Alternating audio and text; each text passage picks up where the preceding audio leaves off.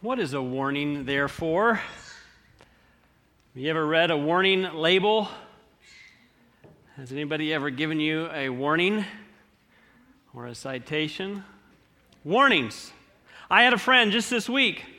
Well, it actually happened maybe 2 weeks ago, but I heard the rest of the story this week. He was driving with his little pop-up camper, and as they were traveling through the mountains, the transmission started not work properly. There was some grinding, there was all kinds of noise, and then it got stuck in various gears, and so really, I was thinking probably the thing to do in that situation would be to do what? Stop. Pull over. That's right. That would have made sense. And so, in lieu of that sense, this individual continued to keep driving. And they kept that engine whining and making noise, and they were redlining the engine. What's that red there for? Does anybody know? I don't know a lot about cars. I can do a few simple, basic things, but I know the RPM gauge, and I know the color red. Red means stop. So anyway, over the course of everything, he finally took it into the shop. Sure enough, this 2009 vehicle needed a new transmission. Oh boy, what's that going to run? Well, $3,800. Okay, when can you start? You know the routine. Went through all of that, got the phone call, we finished the transmission is working beautifully. And the cost was about what we had told you. If you can come in and make that payment, and then we'll talk to you about the other issues with your car. Well, what else is wrong with my car? Well, until you now for the test drive, we discovered that basically your entire engine is shot. And you're going to need a new engine. Now, I'm not here to debate with you whether that's ethical for this guy to charge them for that without knowing that the engine was bad. Maybe he didn't know. I don't know. The whole thing has kind of turned into a little bit of a mess. But I used that this morning to illustrate this idea of warnings. They're there for a purpose, aren't they? To help us to be aware of what's happening. Oh, maybe that is the first slide. Okay. Well, just ignore it for right now. 1 Chronicles 12:32 says, "And of the sons of Issachar, he who has an understanding of the times to know what Israel ought to do." We live in unusual times, don't we? Uncertain times, when good is called evil and evil is called good. We live in times of war and rebellion and uprising. We live in times of strange weather and calamity. We live in times of biblical ignorance and unprecedented selfishness and self-centeredness. If ever we needed the Issachar factor to have an understanding of the times and know what to do, I would think it would be today. To know what God's people ought to do. Now we're going to have to go through a quick review. If you have your Bibles, turn with me to Revelation 13. You'll have to bear with me. I'm not a fan of PowerPoint. I'll just say it. Sorry, Valen. I love you. But as I was looking at this message this week, I said, man, I'm really going to need it. And so, yes, I needed a title screen or something else. You understand. And I spent probably an hour and a half this morning going over Revelation 13 with slides and to try and show you how the first part, the beast from the sea, who that represents, and the beast from the earth and who that represents. But I have so much on the other end of that to present, I thought, they don't want to be here till 4:30. So I cut that out. But I need you to understand that I realize there's a lot of Bible study that goes into the first several verses of chapter 13 and the remainder, but we're going to do a quick review. But if you don't understand, that's fine. If you haven't heard this before, that's fine. Talk to me, talk to somebody else. Let's have a Bible study this week so you can have that full understanding. But the beast from the sea has these 6 characteristics. It really has more than that if we start delving into Daniel and start putting the two together. But the beast from the sea in Revelation 13 has these characteristics. Authority from pagan Rome. It's a worldwide religious power. It claims equality with God, and it persecutes. It's a persecuting power. It reigns for 1,260 years, and that's this little thing that you already saw, from 538, and we can pinpoint that time. We can pinpoint 1798, and that all comes together very nicely. And then lastly, the number of his name is 666. Who do we as a church, and a fair bit of Protestants out there, who do we understand this sea beast to be? Papal Rome. That's right. None other. But then, as we continue on in our review, we get to this beast from the earth, and we'll review very quickly. This beast rises after that date of 1798. It's a lamb-like beast. Arises in a relatively unpopulated area, the earth, not the sea. Thirdly, there's no crowns on its horns, and that is also significant. It would be a young nation. It would rise to a position of worldwide power and influence. And so I ask you, what's the only nation that fits this description? We just cut 30 minutes out of my sermon. Aren't you happy? The United States of America. But now I want to unpack a little bit more this beast from the earth. So if you have your Bibles, I want to read it from the text if we can.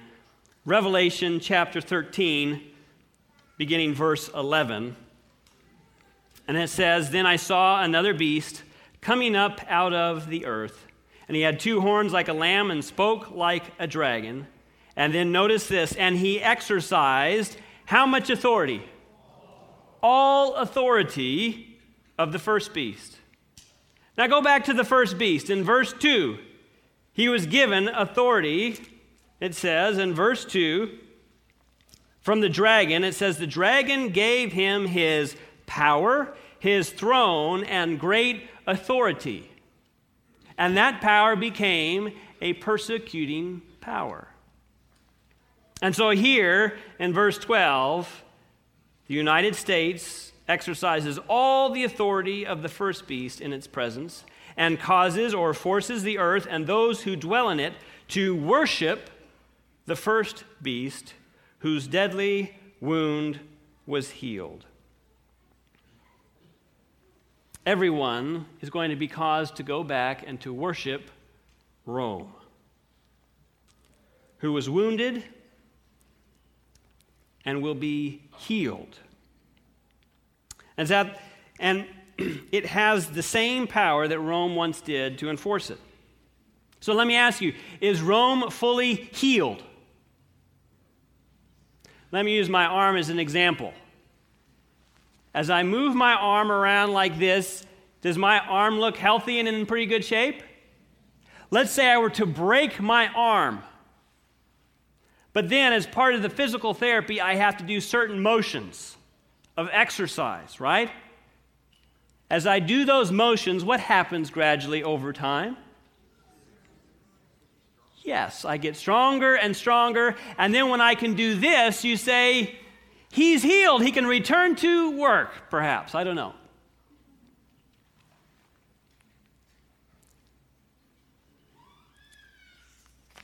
So I would say when Rome was healthy, it had power, throne, and great authority through the combination of church and state, and it became what kind of power? A persecuting power. But is Rome back at this state yet? Is it fully healed? No. Believe me, if it was, you would know about it. But the wound has started the healing process, but it's not fully healed. But there's a doctor in the process. The doctor is found here in Revelation 13, verse 11, that we just read about. You saw it. It was the second beast, none other than the United States of America. And the U.S. will play a key role in bringing everyone back to who? Rome. Back to the papacy. Now you stop and think about that. That's a solemn thought as an American. Verse 12 again, he exercises all the authority of the first beast in his presence and causes the earth and those who dwell in it to worship the first beast whose deadly wound was healed. Verse 13, he performs great signs, and so that he even makes fire come down from heaven and on the earth in the sight of men. And he deceives those who dwell on the earth by those signs which he was granted to do in the sight of the beast, telling those who dwell on the earth that they should make an image to the beast who was wounded by the sword and lived. An image, a counterfeit, if you will. And he was granted power to give breath to the image of the beast, that the image of the beast should both speak and to cause as many as would not worship, there it is again, the image or the counterfeit of the beast to be killed, healed, fully restored.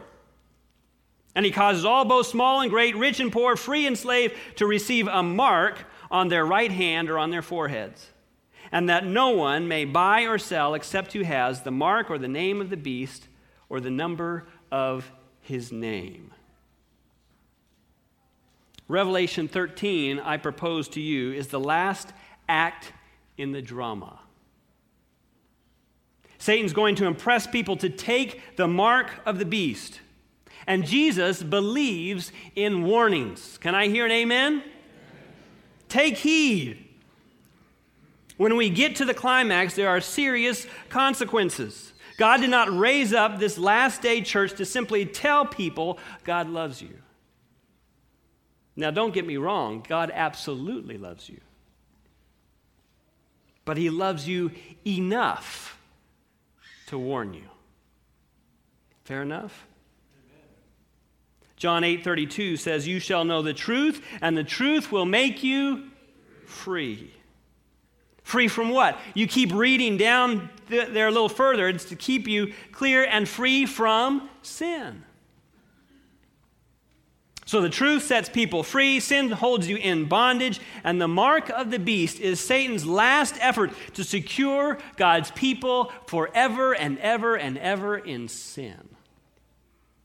We need the truth. Jesus is the way, the truth, and the life. In Revelation 13, God is desiring that we receive the truth. So when I think about where we are in prophecy, it's rather amazing to me. You want to know why? For starters, popes are supposed to stay in power how long? Until they die. But all of a sudden, Pope Ratzinger has health issues and steps down. So now we have Pope Francis, who is taking the world by storm. Have you noticed?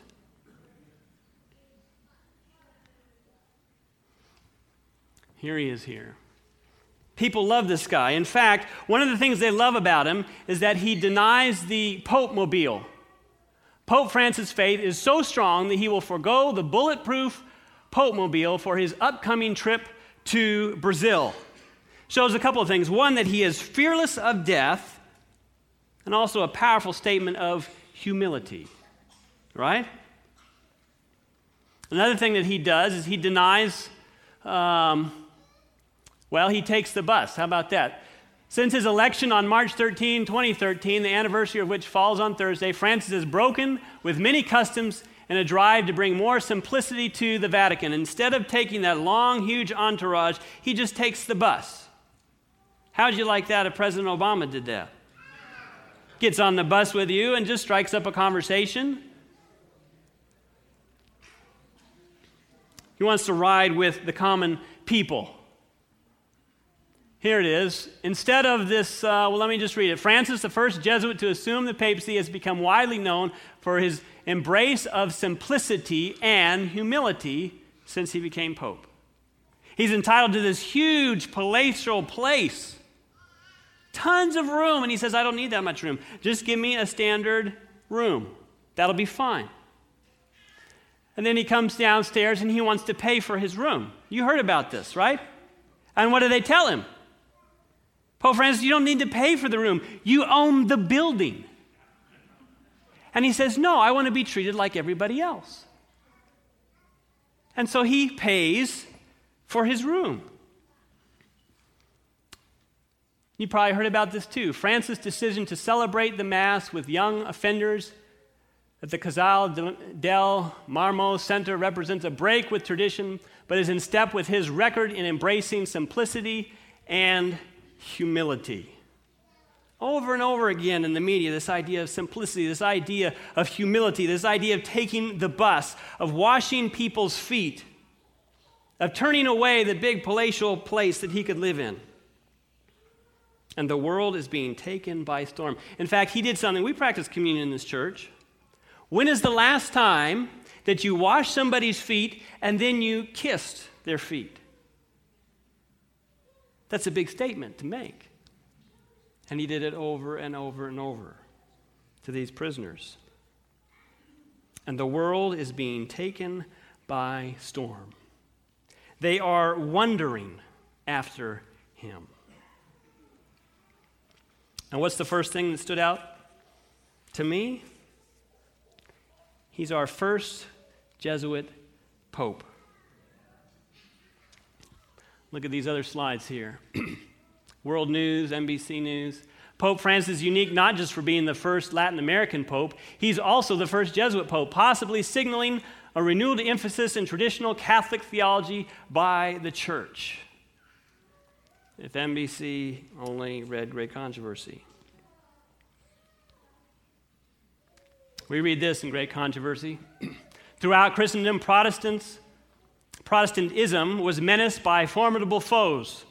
The first triumphs of the Reformation past, Rome summoned new forces, hoping to accomplish its destruction. We want to crush out Protestantism. And so they raised up this order. All this time, the order of the Jesuits was created, the most cruel, unscrupulous, and powerful of all the champions of popery. To combat these forces, Jesuitism inspired its followers with a fanaticism that enabled them to endure like dangers and to oppose to the power of truth all the weapons of deception.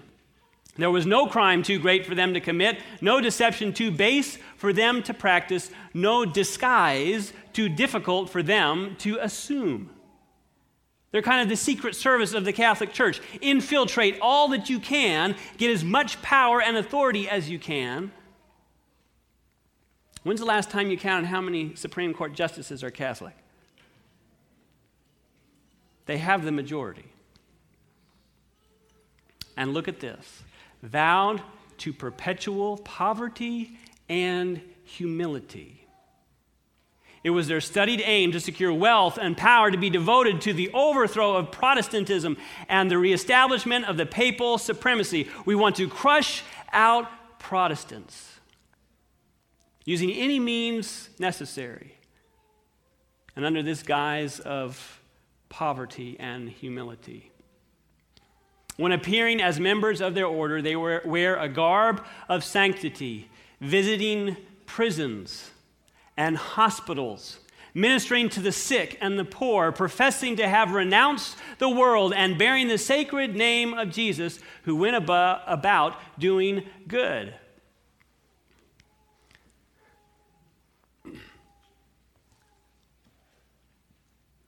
Do you think Ellen White knew what she was talking about? Does that describe our situation? I can't help but think of Amos 3, verse 7. Surely the Lord God does nothing unless he reveals his secret to his servants, the prophets. I mean, this isn't new.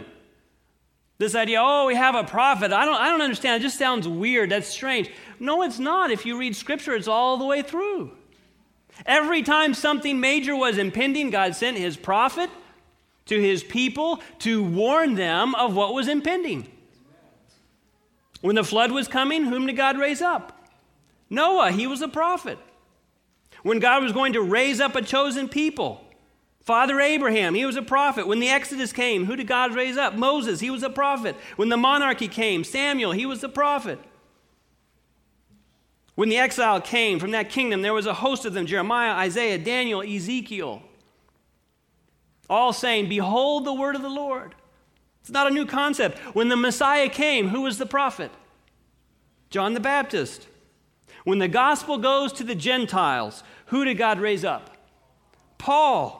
He was a prophet. And so when the Messiah is coming the second time, does it not only make sense that he would raise up a prophet to take us through and navigate the channels of the dangers that are impending? Out of love for us. You want to talk about a God of love? My God loves me so much that he sent the prophet to warn me, to tell me what to look for, that I may be aware. Woe to the Seventh-day Adventist that says, we don't want to listen to the prophet. Have you heard words like that in the Old Testament? Get rid of Ellen White. We don't want to hear from her. What always happens time and time and time again when God's people reject and refuse? And what people don't realize is when they get rid of her, they are actually proving her to be who she says she is. It's Satan's plan to weaken the faith of God's people in the testimonies. That's Satan's plan. I mean, wouldn't it make sense if you were the devil and you had a whole book written with your whole war plan? What do you want to do? Burn the book. And so that's what he's trying to do. He's trying to discredit Ellen White in every way possible. And there's even Seventh-day Adventists today, heaven forbid, that are buying into it. They're saying, we don't need it. We don't want to hear from her. She's out of date. The more I read Ellen White, the more I find every day that passes, she's more up to date. So when I think of where we are in Earth's history,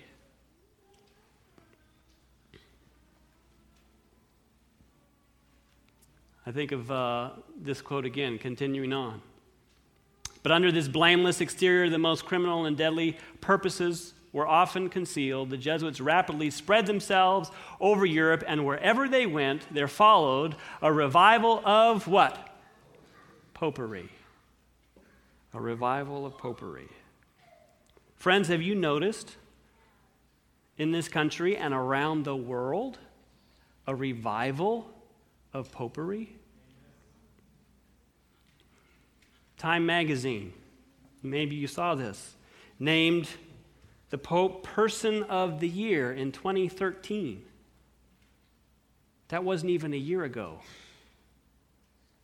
And everyone's wondering after him, talking about him, how great he is, because he is a people person. He interacts well with the people. I mean, look at this. Have we ever seen a pope take a selfie to be posted online? And so he's connecting with the old, with the young, with everybody there, wondering after this man. Did you know in 2013 he was the most talked about on Facebook over anybody else? Just last year. And another study, Global Language Monitor, they survey all the things that people are writing about and putting up on the web and all this kind of stuff. The number one thing talked about online last year, this man.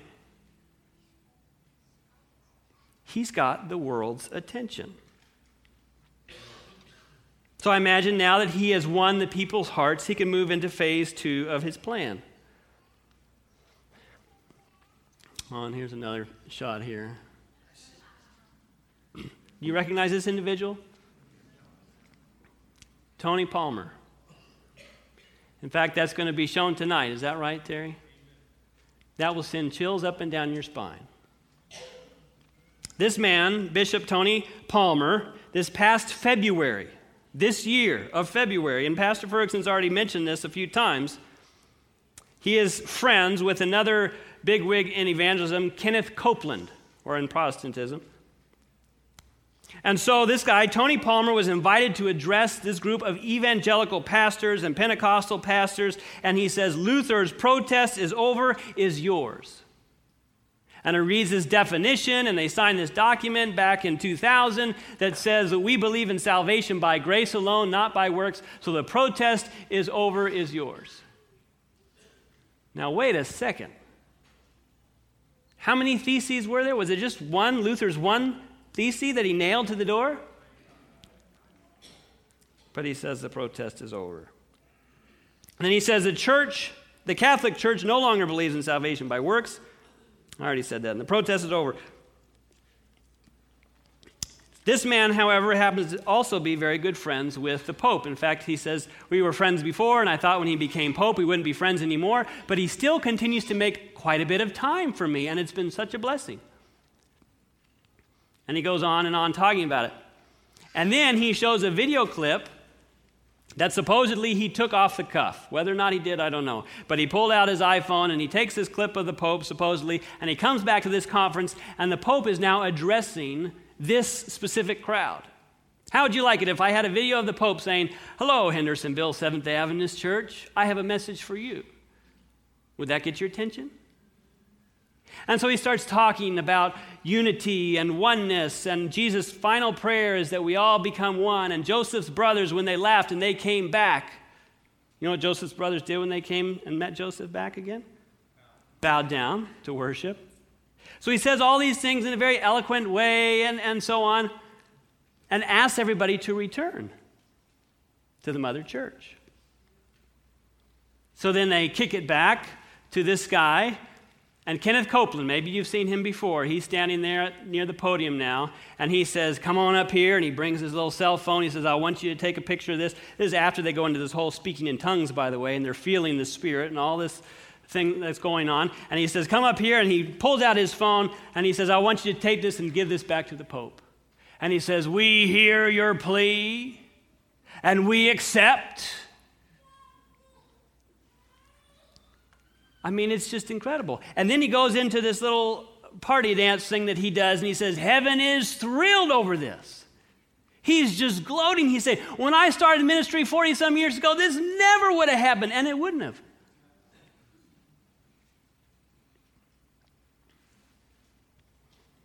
Then in a later video posted on YouTube, you can find this too, he makes the statement and the call again for Protestants to return to the mother church. The protest is over. And he goes as far as to say, if you can read that tiny print up there, Tony Palmer and Pope Francis believe Protestants are spiritual racists.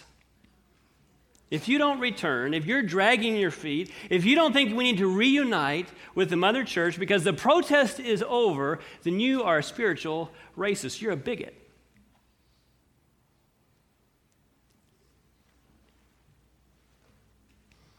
There's a book, came out February 2013, just over a year old. It's called Catholics Come Home. And you can find this little promotional video that talks about how this will give you 7 simple steps in how to return to God and have a fulfilling life. And it's all promoted by Coach Lou Holtz, by Cardinal Timothy Dolan, by Rick Warren, by Touched by an Angel Roma Downey. The whole world's getting on board, and they say, this is the book that we think is fantastic. Catholics Come Home. Here's another one. USA Today. Boehner invites Pope Francis to address Congress. And this is a formal and open invitation. Happened just in March 13 of this year. And if and when the Pope accepts, because it's an open invitation, it would be unprecedented. No pope or religious leader that serves as head of state has ever addressed Congress, it says there in fine print. This is according to the U.S. House Historian's Office. Are people wondering after this man? Here's another one. Just came out in June 8 of this month. You can't keep up. Joel Osteen. You recognize his face? He met with the Pope. The headline here reads, Joel Osteen meets with Pope Francis at Vatican. He's made the church more, what's the word? Inclusive. And they're just jumping on one after the next, after the next. Does this guy have influence? Here's a picture of his church. Can you believe that? Sunday after Sunday. In fact, here's a New York Times article. It says a church that packs them in 16,000 at a time. Interesting. So we are literally watching Revelation 13 unfold right before our eyes. So the United States is the doctor helping Rome heal. What did it say in verse 12? And he exercises the United States all authority of the first beast in his presence, and he causes or forces the earth and those who dwell in it to worship the first beast whose deadly wound was healed. And verse 16, he causes all, both small and great, rich and poor, free and slave, to receive a mark on their right hand or on their foreheads, that no one may be able to buy or sell except one who has the mark or the name of the beast or the number of his name. So the United States exercises all the power of the first beast, power, throne, and great authority, and causes or forces them to worship the first beast, Rome. And if they don't receive the mark, eventually, death. This is an interesting slide that we use in our evangelism from the Catholic record. Sunday is our what? Mark. Sunday is our mark of authority. The church is above the Bible, and this transference of Sabbath observance is proof of that fact. They're not shy about it, they're proud of it. In fact, all of you Protestants have been just under the mother church umbrella anyway with Sunday observance because there's no biblical authority for that. In fact, I have another quote, and I took it out for the sake of time, but it says, if you want to be a true Protestant, you need to become a Seventh-day Adventist because they worship on the biblical Sabbath, because on Sunday there's no scriptural authority. Now, maybe you're a guest here today, and your custom is to worship on Sunday. But please understand, in doing so, you're not following what the Bible teaches, but you're following Rome. But you too are invited to be a true Protestant, to believe in sola scriptura, because there is no way you can study the Bible and end up worshiping on Sunday instead of Saturday.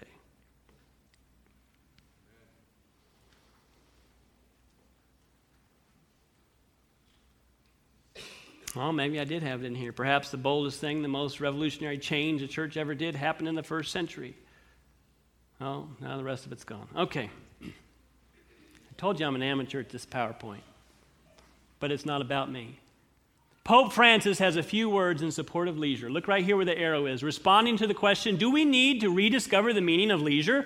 Pope Francis replies, together with the culture of work, there must be a culture of leisure as gratification. To put it another way, people who work must take the time to relax, to be with their families, to enjoy themselves, read, listen to music, play a sport. But this is being destroyed in large part by the elimination of the Sabbath rest day. Agree, is he talking about the same Sabbath rest day? More and more people work on Sundays as a consequence of their competitiveness imposed by a consumer society. In such cases, he concludes, work ends up dehumanizing people. And so last October, about 250 bishops met in Rome for a conference on the movement called the New Evangelization, which focuses on reawakening faith in those already baptized.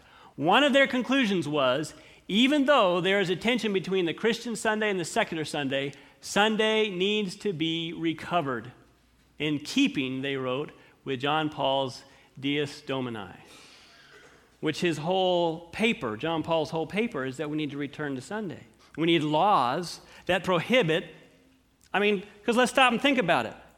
As long as you can work on Sunday and I can't, you have an advantage. So let's just even the playing field.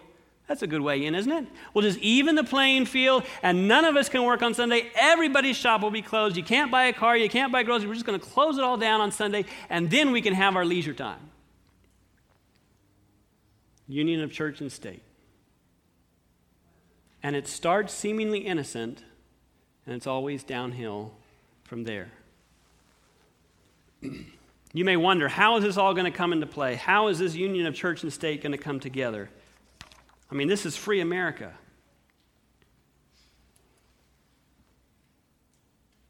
Let me propose to you a possibility. Gay marriage. I'm not saying this is it, but I'm saying it sure looks like a good possibility.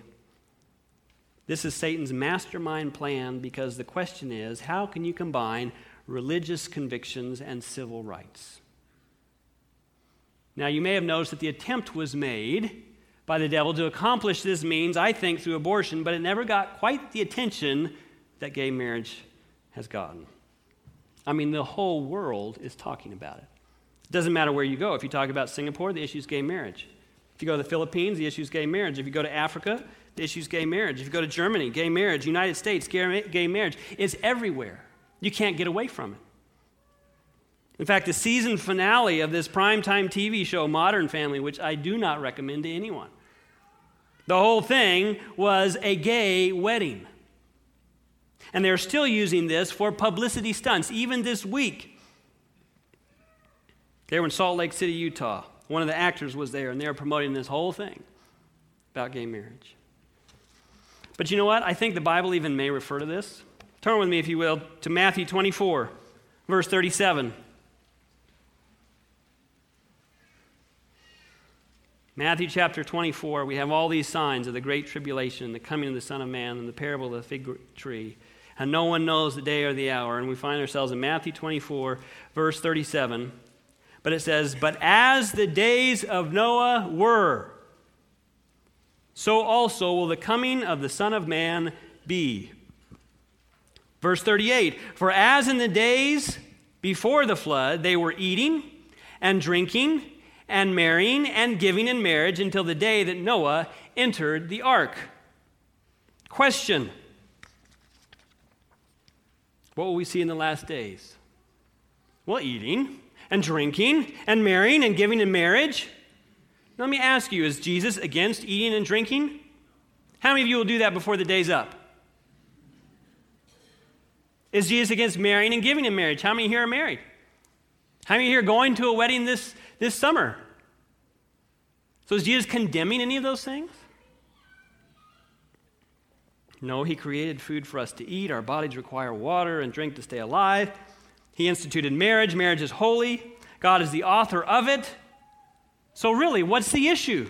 Turn with me to Genesis. We're going to look at what it says about Noah there in Genesis, or at least the times of Noah, chapter 6. Genesis chapter 6, verse 11.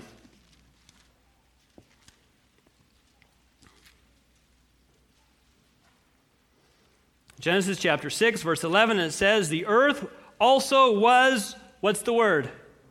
Corrupt before God, and the earth was filled with violence. So God looked upon the earth, and indeed it was corrupt, for all flesh had corrupted their way on the earth. 3 times the word corrupt appears. It's not just that they're eating and drinking and marrying. No, I believe the case could be made that they are eating and drinking in a corrupt way, that they are marrying and giving in marriage in a corrupt way. Is that too far of a stretch? I mean, you look at Genesis 6:5, just a few verses before. "Then the Lord saw that the wickedness of man was so great in the earth that every intent of the thoughts of his heart was only evil continually." 3 superlatives. Every intent, only evil continually. So it's not that they're eating and they're drinking and they're marrying, but they're doing it in a way that is corrupt. Friends, today marriage is being corrupted. And I don't dare try and illustrate this one. The Bible is so clear on this issue, but people are interpreting Scripture in creative ways to get around it. You know what these fellows will say that are coming here that have used every argument under the sun for homosexual practice? They say, we don't need to be told it's wrong. We all know it's wrong. Isn't that interesting? The world will tell you, well, you can't change. Did you know it's another statistic that the world will never tell you? There are more former, you know what the word former means, right? There are more former homosexuals than there are homosexuals. God does not condemn what he does not give you grace to overcome. Sin is sin. And I'm not picking on the homosexual. We all have sin in our life, and we all need God's grace to overcome. God loves the sinner, but he hates the sin in my life just as much as he hates the sin in anybody else's life. But we find people weaseling their ways around to change their idea of what they think the Bible really means. I think the Bible means exactly what it says. And so we have here, timeline of Obama's evolving on the same-sex marriage. This is October 2004, before he's elected. What I believe is that marriage is between a man and a woman. What I believe in my faith, notice that, is that a man and a woman, when they get married, are performing something before who? God. And it's not simply the two persons who are meeting. That's what he said. Then times changed a little bit. He was elected. There was a little bit of pressure to be reelected, and his opinions are changing. I don't know if you can read that. It says, I have to tell you, this is in 2012, May 9, ABC News. I have to tell you that over the course of several years, I have talked to friends and family and neighbors. There's authority for you, right? I've talked to friends, I've talked to family, I've talked to neighbors. When I think about members of my own staff who are incredibly committed, monogamous relationships, same-sex relationships, who are raising kids together, when I think about the soldiers or airmen or Marines or sailors who are out there fighting on my behalf and yet feel constrained, even now, that don't ask, don't tell is gone because they are not able to commit themselves in a marriage, at a certain point, I've just concluded, according to my friends and my family and my neighbors and myself, I've just concluded that for me personally, it is important for me to go ahead and affirm that I think the same-sex couple should be able to get married. There's no talk of his faith. There's no talk of God's word. And people in our church are using the same argument. Seventh Gay Adventist, little documentary. It's all about emotionally drawing you in. Now again, does God love all those people? Absolutely he does. He died for them. He loves them as much as he loves you and I. But can we then condone their lifestyle?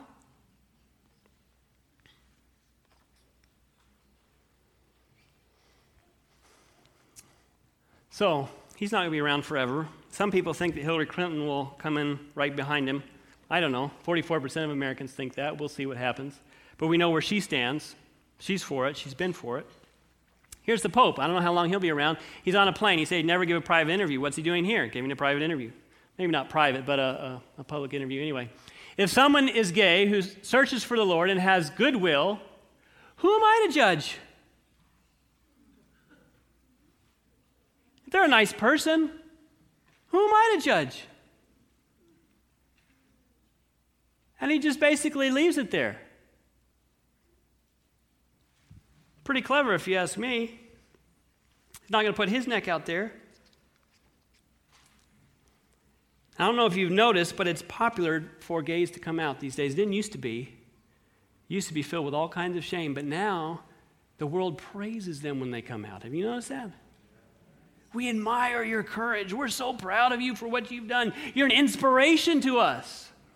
They applaud you. When it was unpopular to be gay, do you know what they wanted? They wanted their rights to be respected, and they just wanted to be part of society. Those two things. Rights respected, and just let us be part of society. Now the tables have turned, and it's become popular to be gay. If a Christian dares to say, we believe this is a sinful practice, what happens to them in the media? They're persecuted. Persecuted. Immediately taken off the air. Immediately this, immediately that. They're slammed like they're bigots. Fire them, get rid of them.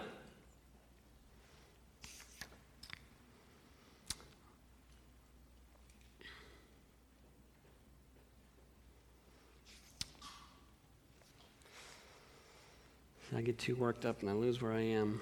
I know we need to be done. I'm sorry. If you need to go, I won't be offended. CNN, February 26, 2014. That wasn't very long ago. Arizona Governor Jan Brewer vetoes controversial anti-gay bill.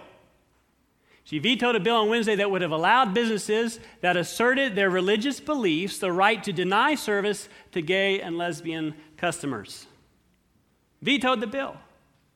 Well, my religious beliefs and convictions doesn't matter. Does not matter. And so here you have the prime example. Baker forced to make gay wedding cakes undergo sensitivity training after losing lawsuit. So he comes to this bakery, he says, I would like a cake, but instead of a man and a woman on the top, I want a man and a man on top. Can you do that? And he says no. And he loses. So now our rights are being taken away. I was reading something the other day. I'm not sure how much longer I'll be able to refuse the same similar request for marriage and not also be persecuted for that. A family-owned bakery has been ordered to make wedding cakes for gay couples and guarantee that its staff be given comprehensive training on Colorado's anti-discrimination laws after the state's Civil Rights Commission determined the Christian baker violated the law by refusing to bake a wedding cake for a same-sex couple. Jack Phillips, the owner of Masterpiece Cake Shop in Lakewood, Colorado, was directed to change his store policies immediately and force his staff to attend the training sessions. For the next 2 years, Philip will also be required to submit quarterly reports to the commission to confirm that he has not turned away customers based on their sexual orientation. Free America.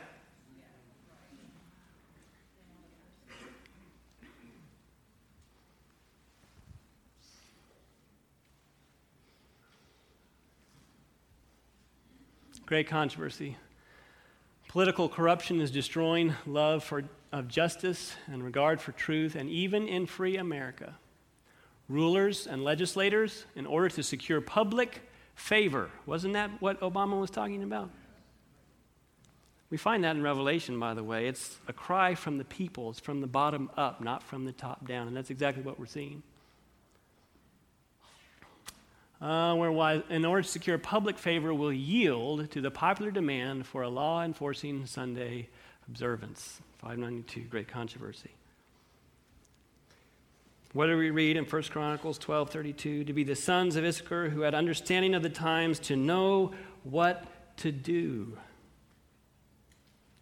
In a time where we, and I'm talking literally now, we as a Seventh-day Adventist church are the only growing Protestant denomination. Everybody else is losing footing.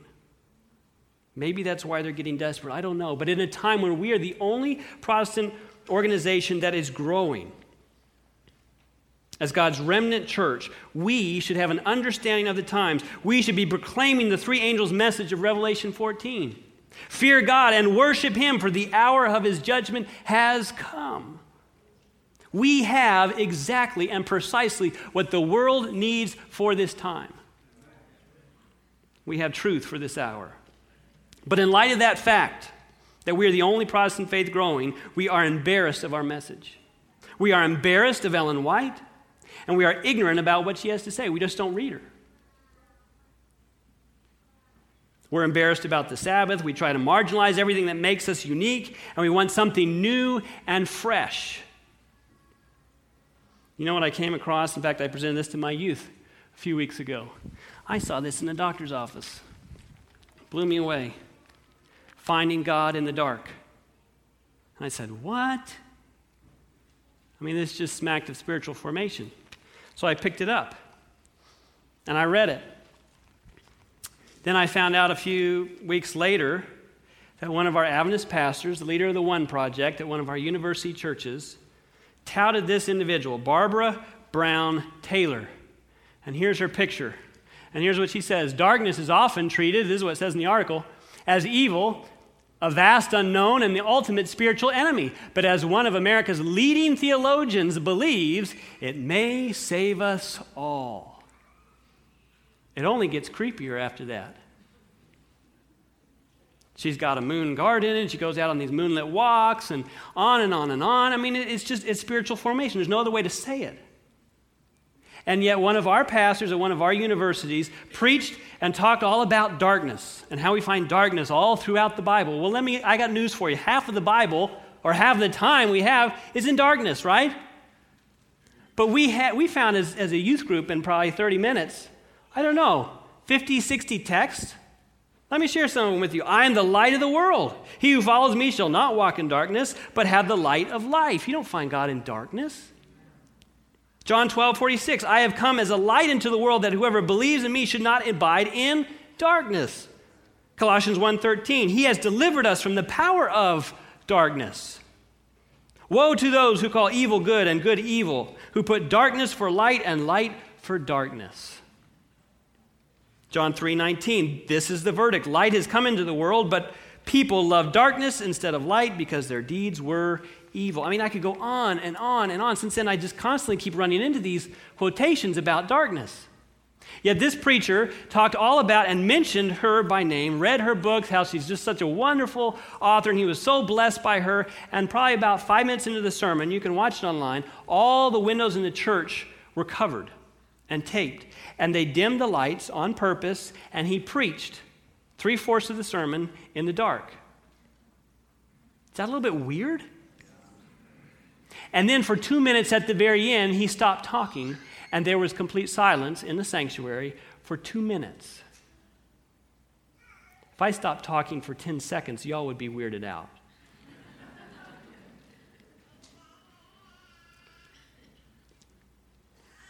In light of our times, I could talk to you about Adventist pastors doing flash mob evangelism. You know what a flash mob is? They go to some city center and they start pumping some loud music, or maybe they start, generating the music sometimes, but they start pumping this music in a downtown square, and all these Adventists start coming out and they start doing all these dance moves, and they start singing this song, and the point is, today is the day to make a change. That's as deep as the song goes, and they're just all over the place. And the pastor's interviewed, and he says, we just think there's a great creative way to get out in the community, to have good, relations with them, and to share our message. What message? Today's the day for change? The devil can use the same message. In light of our times, I could show you Adventist hospitals that do the same thing, flash mob. Adventist colleges that do the same thing. Adventist academies doing the same thing. In fact, I came across one where the staff is the one doing the flash mob to a worldly song that's all about sex and drugs and alcohol and partying. And in the middle of that, there's some extremely inappropriate behavior that one of the dance moves of one of these faculty members does that would get any of our kids expelled out of school. Now, don't misunderstand me. I believe that we have good people in our universities and in our schools and in our hospitals, but I have to tell you, I'm severely disappointed more and more these days at how the bar is being lowered. Our identity as a people is being lost. And this idea of nominal Adventism, nominal meaning in name, is an epidemic. We have too many people, we don't know who we are. And in light of prophecy being fulfilled, we're in the dark. Yet we think it's new light.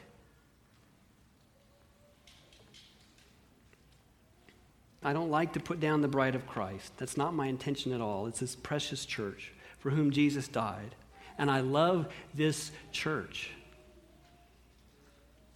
But rather, my plea is that we wake up from our slumber, that we start being like the sons of Issachar, who started seeing clearly the times in which they lived. It can no longer be business as usual. Jesus is coming soon, friends. Prophecy is being fulfilled, and all the while we're asleep. I can't help but think of the story of the 10 virgins and the parable of the 10 virgins. We know Jesus is addressing the church, our church, because it's undefiled by false doctrine. They're pure, they are virgins. But I hate to tell you, but all 10 were found sleeping. All 10. But out of those 10, 5 were foolish and 5 were wise. What made the foolish foolish and what made the wise wise?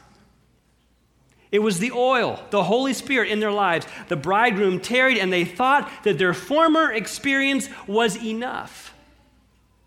But we see people that are denying their former experience. The bridegroom's tarried too long, and they're running out of oil, running out of steam. And they just want to be like everybody else.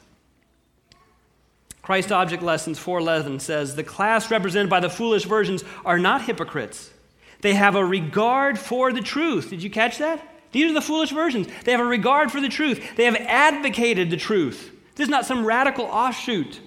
They have been involved in witnessing. Thirdly, they are attracted to those who believe in the truth. And here's the stark reality of the parable. But they have not yielded themselves to the Holy Spirit's working. The old nature within their hearts is still dominant. They have not fallen upon the rock, Christ Jesus, and permitted their old natures to be broken. The Spirit works upon man's heart according to his desire and consent, and planting in him a new nature. But the class represented by the foolish virgins have been content with a superficial work. They don't know God. They've not studied his character. They have not held communion with him. Therefore, they do not know how to trust, how to look and live. This service to God generates into a form. How sad. Outwardly, we can have it all together, but inwardly, we can be empty. It can just be a form, a casing, be dry. They were instructed by the word, but not changed through the word. Convicted of the truth, but not changed by the truth. And here's the essential question. Has the truth that you believe in so radically transformed your life that you're a different man or a different woman? Has the truth so radically reordered your life that you're no longer are consumed with the cares of this world? Is your faith growing in the Lord? Are you growing in Christ? Or are you just maintaining, treading water? Has your spiritual life degenerated into form? If so, there's good news. There is an abundant supply of heaven's oil. There is no shortage of oil. But nobody else's prayers are a substitute for yours. Nobody else can have an intimate relationship with God but you. And in the bridegroom's absence, there's that tendency to slumber. The greatest danger that the foolish virgins face is that we face is putting off a decision to let God deal with our hearts the way he wants to, which is of enormous consequence. God is calling you and me to something deeper than we could ever imagine. Have you been putting off a deeper experience with God in your own life? Even now, do you sense the Spirit moving in your own heart to a deeper Bible study life, a deeper prayer life? Because the only way to get ready for the coming of Christ is to get ready today and to stay ready. Is there anything lurking in the shadows of your heart this morning? And are you willing to say, Lord, I want to surrender any habit, any attitude that's a barrier between me and anybody else? I want to surrender any habit in my life that's not in harmony with your will. Lord, I want you to do a work in me so that I can hold the torch of truth high. Lord, I long for the oil of your grace to flow into my heart and my life. So I want to challenge you. If your relationship isn't where it ought to be, maybe the Holy Spirit is pleading with your heart to say, return to me in a new way, a new commitment. It says, I want to honor you. I want to follow you. I want to be like the sons of Issachar who recognize the times in which we live and know what to do, and that's to cling to you. To take off my grip on this world and to cling to you. Dearest Heavenly Father, Lord, we have come forward because we long to let the world go and to cling to you. This is no time for business as usual. It's no time to just take a casual approach. And so we have come forward because we long to be in deep communion with you each and every day, to pray for ourselves, to study for ourselves, to follow to some degree these events for ourselves, but more than anything else, to make sure we are right with you, that there's nothing between our soul and our Savior.